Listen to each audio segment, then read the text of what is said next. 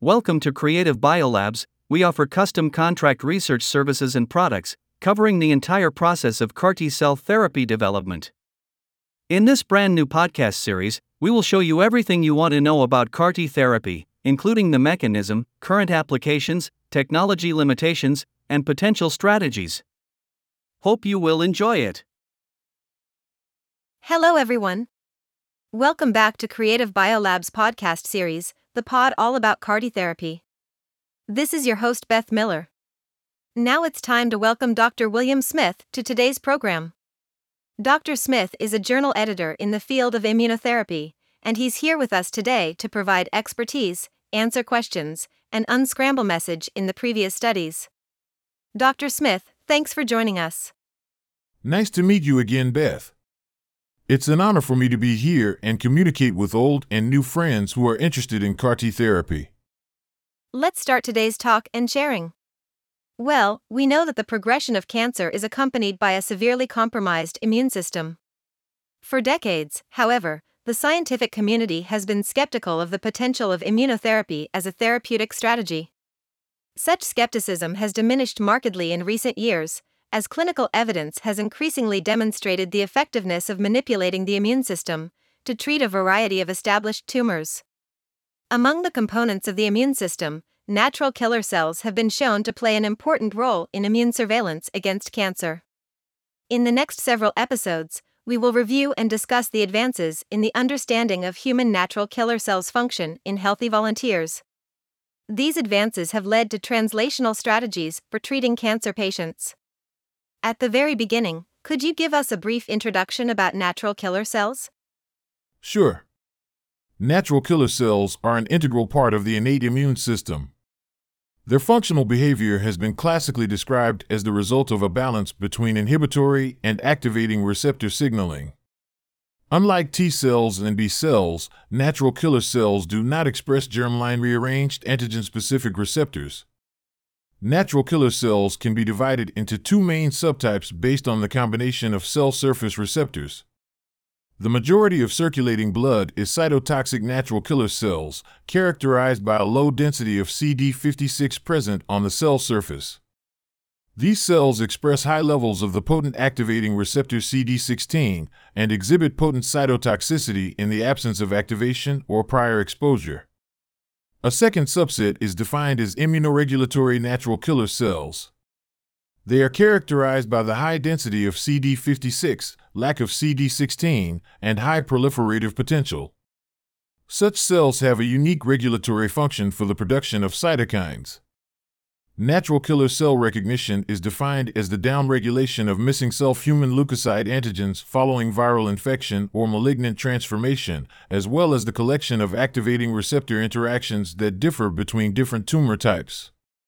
Thus, the ultimate determinant of a natural killer cell attack is the sum of these activating and inhibitory interactions.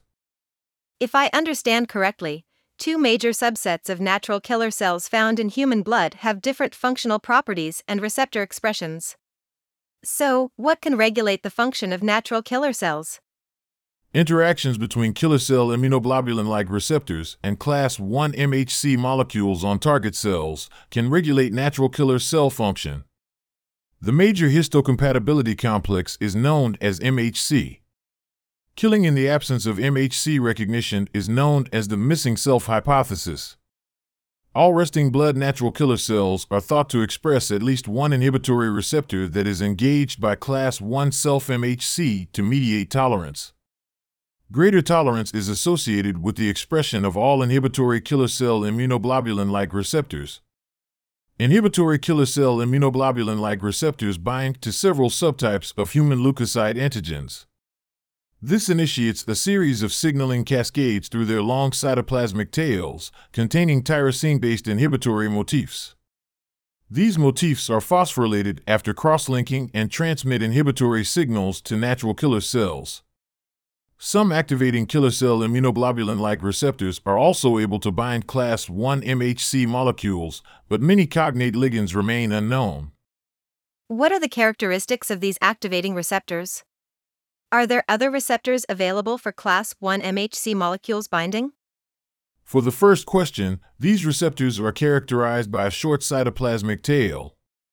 The tail contains subunits associated with signaling molecules involved in the recruitment of protein tyrosine kinases, leading to natural killer cell activation. Other receptors that bind class 1 MHC molecules include the inhibitory receptor NKG2A and the activating receptor NKG2C. While NKG2A binds human leukocyte antigen E, NKG2C binds human leukocyte antigens E with lower affinity.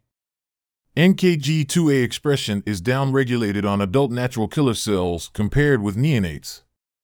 It is also less expressed in terminally differentiated natural killer cells. Natural killer cells lacking expression of all inhibitory receptors were unresponsive, had poor cytotoxicity, and reduced interferon gamma production. Expression of NKG2A contributes to natural killer cell tolerance when cells express low levels of killer cell immunoglobulin-like receptors to maintain mature function. Therefore, natural killer cells require inhibitory receptor ligation for tolerance to acquire and maintain their normal function. While we've talked about the role of MHC molecules, I would like to know that if natural killer cells can be regulated independently of class 1 MHC molecules. Yeah. Natural killer cells encode multiple activating and inhibitory receptors that regulate their function independently of human leukocyte antigen interactions. For example, NKG2D is expressed on the surface of natural killer cells. It binds to stress-induced non-classical MHC molecules and induces natural killer cell killing activity. Other receptors, including CD96, are also regulatory receptors that play a role in controlling killing and adhesion. Many activating receptors, including NKG2D, fail to induce natural killer cell cytotoxicity in resting natural killer cells when triggered alone. However, when the same receptors are activated in cytokine-activated natural killer cells, they can induce cytotoxicity. Some natural cytotoxic receptors are important mediators in the regulation of virally infected cells and contribute to immune surveillance against tumors. These receptors normally activate natural killer cells. Natural killer cells also express a powerful activating receptor CD16. This receptor controls antibody-dependent cell-mediated cytotoxicity of natural killer cells by recognizing the Fc portion of antibodies. In contrast to receptors that must bind other activation signals, activation of CD16 alone is sufficient to trigger the degranulation of quiescent natural killer cells. These findings explain why monoclonal antibodies directed against specific tumor antigens with good Fc binding have changed the practice of cancer therapy. It turned out to be like this. I also read that many scholars claim that natural killer cells are educated in self-tolerance and avoidance of autoaggression. What does this education refer to? Education refers to the process by which natural killer cells gain function through the ligation of inhibitory killer cell immunoglobulin-like receptor interactions with class 1 MHC ligands. The expression of killer cell immunoglobulin-like receptors is critical for functional maturation throughout natural killer cell development. Several hypotheses have been proposed for natural killer cell education. The first hypothesis proposes that natural killer cells are initially uneducated and that, during development, killer cell immunoglobulin-like receptors bind to self-MHC1 by different affinities, leading to competent effector cells. Alternatively, natural killer cells are initially active during development by in vivo stimulation due to the constitutive expression of activating ligands. But their activity is downregulated upon ligation of cognate MHC class 1. This process is called the disarming model. Thus, in the absence of inhibitory receptor ligation, natural killer cells become anergic.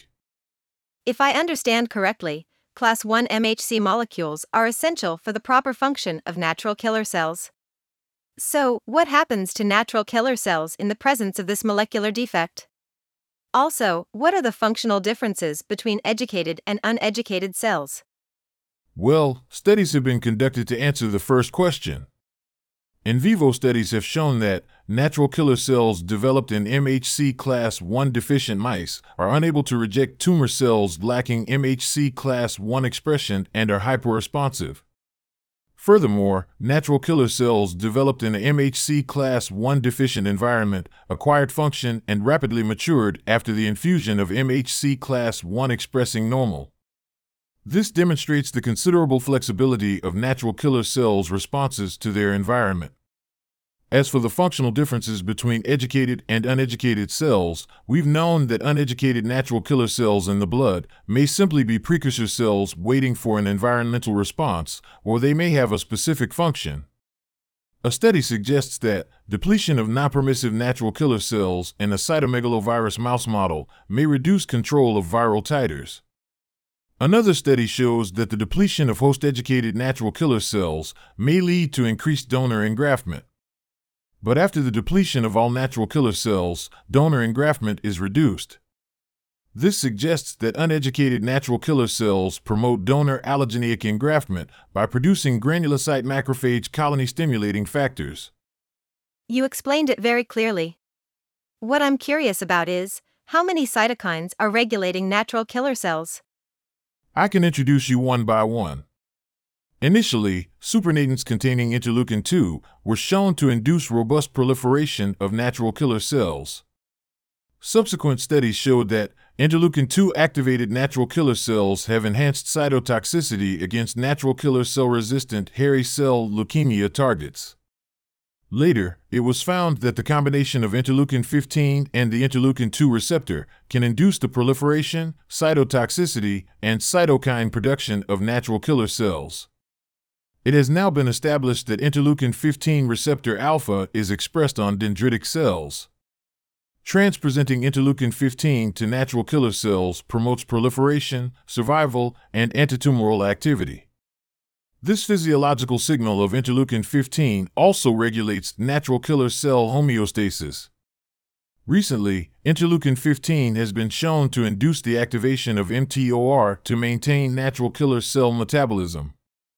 Furthermore, activation of mTOR was shown to be specific to IL-15 stimulation and unresponsive to other cytokines.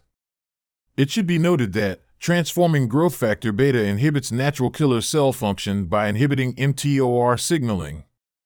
Blocking transforming growth factor beta restores mTOR activity in natural killer cells in response to interleukin-15 and interleukin-2 stimulation.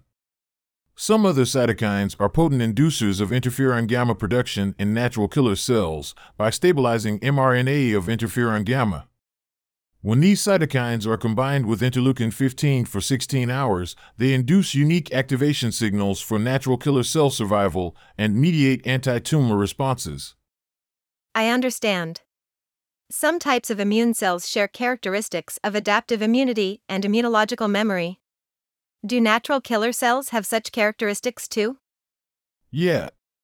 Natural killer cells are hallmarks of adaptive immunity and immunological memory, even though they are thought to be short-lived, according to data from mice and humans.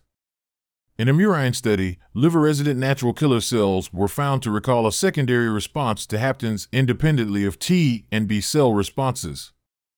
Later, it was demonstrated that a subpopulation of natural killer cells expressing the activating receptor Li49H forms long-lived memory natural killer cells after several events. These include antigen-specific amplification against murine cytomegalovirus antigens. After rechallenge with murine cytomegalovirus, these natural killer cells exhibit enhanced effector functions. Natural killer cells are important in the control of viral infections, such as human cytomegalovirus, Epstein-Barr virus, and human papillomavirus. Human natural killer cells do not express Li49. In contrast, human cytomegalovirus-reactive human natural killer cell subsets are characterized by the expression of the activating receptor NKG2C and the maturation marker CD57. Thanks for your sharing, Dr. Smith. My next question is how these natural killer cells are defined? These natural killer cells are defined by epigenetic silencing of one or more signaling molecules, as well as silencing of the transcription factor PLZF. They are called adaptive natural killer cells. Moreover, they exhibited a genome-wide methylation signature similar to that of effector CD8-positive T cells. Expansion of NKG2C positive natural killer cells is not limited to autologous settings. Because these cells are found to expand after allografts in cancer patients with reactivated cytomegalovirus. Additionally, NKG2C positive natural killer cells may be specific to cytomegalovirus exposure. Because these cells do not expand in response to other viral antigens, such as herpes simplex virus type 2 or Epstein-Barr virus. What is the role of the activating receptor NKG2C? Can it specifically bind cytomegalovirus? Mechanistically, NKG2C has not been shown to specifically bind cytomegalovirus. Indeed, a small proportion of individuals carry a homozygous deletion of the gene encoding NKG2C. However, cells from these humans still exhibit the functional and epigenetic remodeling features of adaptive natural killer cells. This suggests that NKG2C is either redundant or may not be directly involved in human cytomegalovirus recognition. The decreased frequency of NKG2C expressed by natural killer cells may be related to the decreased titer of the anti-human cytomegalovirus antibody. Additionally, although adaptive natural killer cell responses emerged in the setting of prior cytomegalovirus exposure, they are not cytomegalovirus antigen specific. Okay, today we learned that natural killer cells were initially explained as an artifact before their discovery in the 1970s. They have subsequently been recognized as important immune effectors capable of combating viral infections and cancer. Therefore, a comprehensive understanding of the biology and function of natural killer cells is necessary. This is an important basis for the successful application of these cells in tumor therapy. Thanks for you sharing, Dr. Smith, and it was nice talking to you. So, I guess we will end here. Thank you for listening to our podcast. Remember to stay tuned for next week, where we will sharing more information about natural killer cells. Thank you. See you next week.